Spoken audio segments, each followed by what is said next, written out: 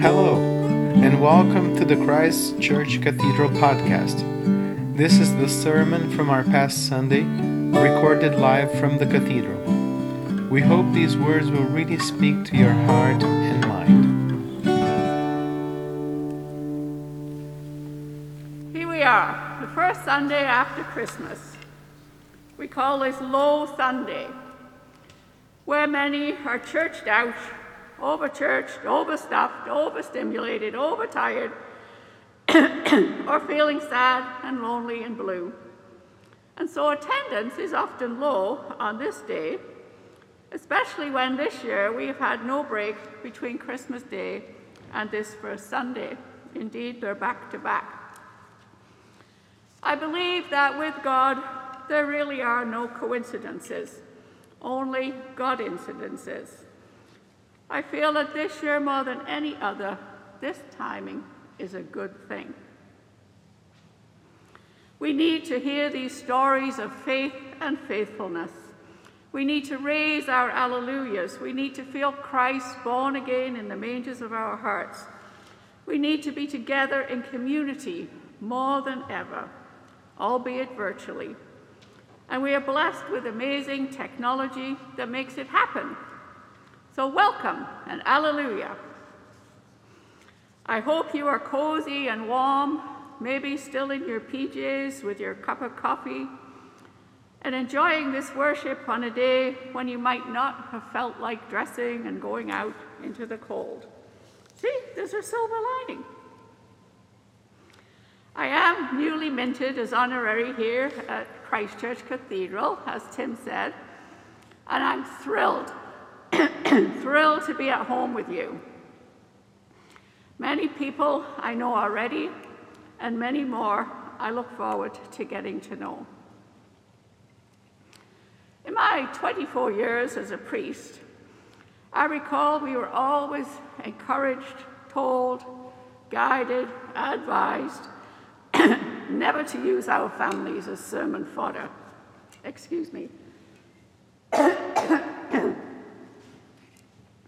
I have two daughters who always asked when I got home from church if they had made it into my sermon that day and what was the story about. So this one is for you, Paula. My daughters, Nicola is now 45 and my daughter Paula is now 43. So bear in mind that I, like Mary, was a child bride. Going back 40 years into a shopping trip to see us at the Penn Centre in St. Catharines, where we were living, Paula disappeared.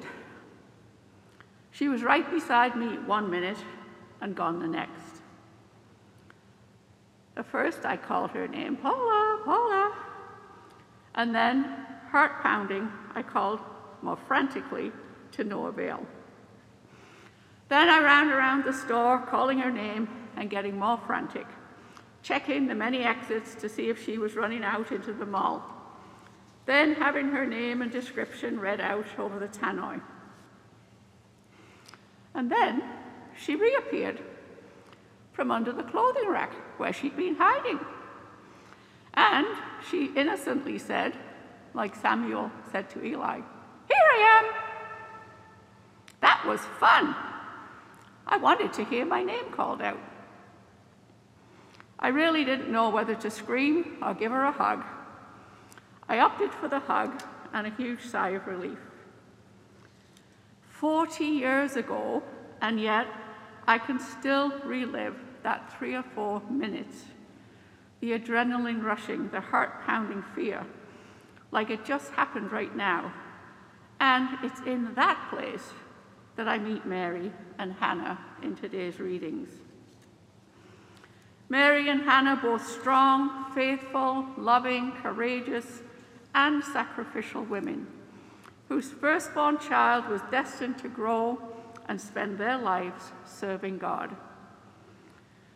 We need their examples of what it means to live our faith and to be faithful and experience God with us. We're all tired of blah, blah, COVID, of masks and vaccines and not hugging. tired of being faithful and sanitized and boosted and restricted. We really need to hear these stories of light and of love and happy endings. Which brings me to today's gospel reading. Luke chapter 2 is the only passage in the Bible that tells us of Jesus' boyhood. After 8 days of festivities in Jerusalem, celebrating the Passover, the Jewish New Year, the group, likely most of the village of Nazareth, set off for home. After a day's journey, Joseph and Mary realized Jesus had not, in fact, left with the group. So they journeyed back and spent 3 more days looking for him. So they'd had 4 or 5 days of frantic, heart-pounding fear without their son, only then to find him in the temple with the teachers. Maybe I should be focusing on this being a shift for Jesus, saying to his parents that of course he was here in his Father's house. However, my attention was drawn to Mary's rather polite, "Child." Jesus was 12 and only 1 year off bar mitzvah and being a man. "Child, why have you treated us like this? Look, your father and I have been searching for you in great anxiety." Rather an understatement for 4 days of heart-pounding panic. Mary and Joseph did not understand what Jesus meant when he said, "Why were you looking for me? Of course, I was right here in my Father's house. Where else would I be?" Well, all's well that ends well. Great relief was felt, and Jesus returned with Mary and Joseph to Nazareth.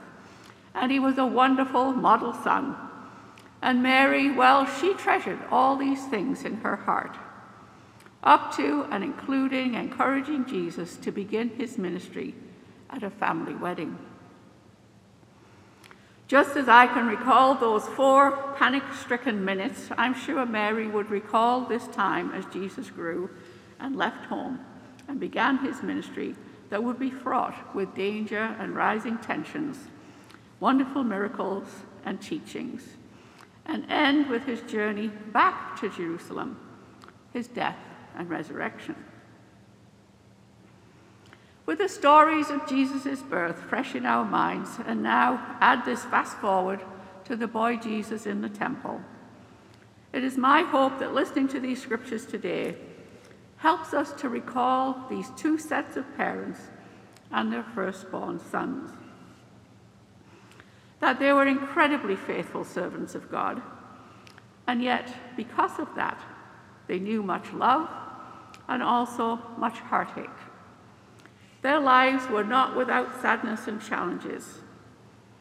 Their example of faithfulness and self-giving love is a light that shines in our darkness today. In the church and in some of our homes, we are just beginning to celebrate the 12 days of Christmas through to Epiphany, January 6th. I've been singing this song for many a long year in parish ministry to no avail. In fact, I'll give a mention to my other daughter now, Nicola, who texted, I read when I arrived here, that after a long walk with the family and going to a movie, she will be boxing up Christmas because the house has been messy for long enough now. So, for many people, today is the day that Christmas is over.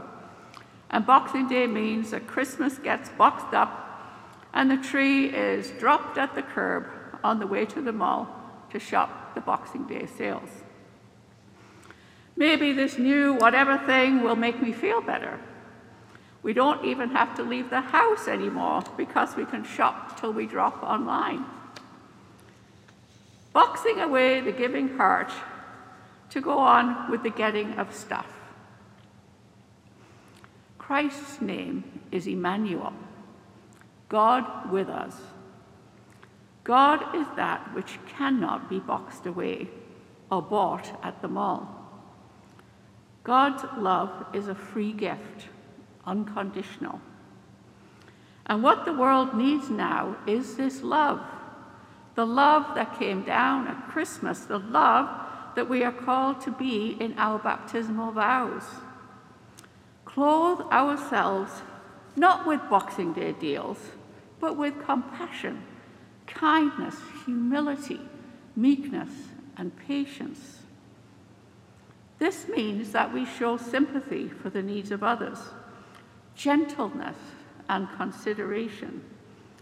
We bear with one another, we forgive each other, forgive ourselves, and move on. Above all, love. Show love, receive love, be love. In this way, we will make Christ's love visible in this world that needs it so much. We will not box away peace and goodwill along with the tinsel and the wreaths. What I'm trying to say is said best, I think, by Anne Weems in a lovely book of poems called Kneeling in Bethlehem. I share this one with you in closing. When the Holy Child is born in our hearts, there is a rain of stars, a rushing of angels, a blaze of candles. This God bursts into our lives. Love is running through the streets. Amen.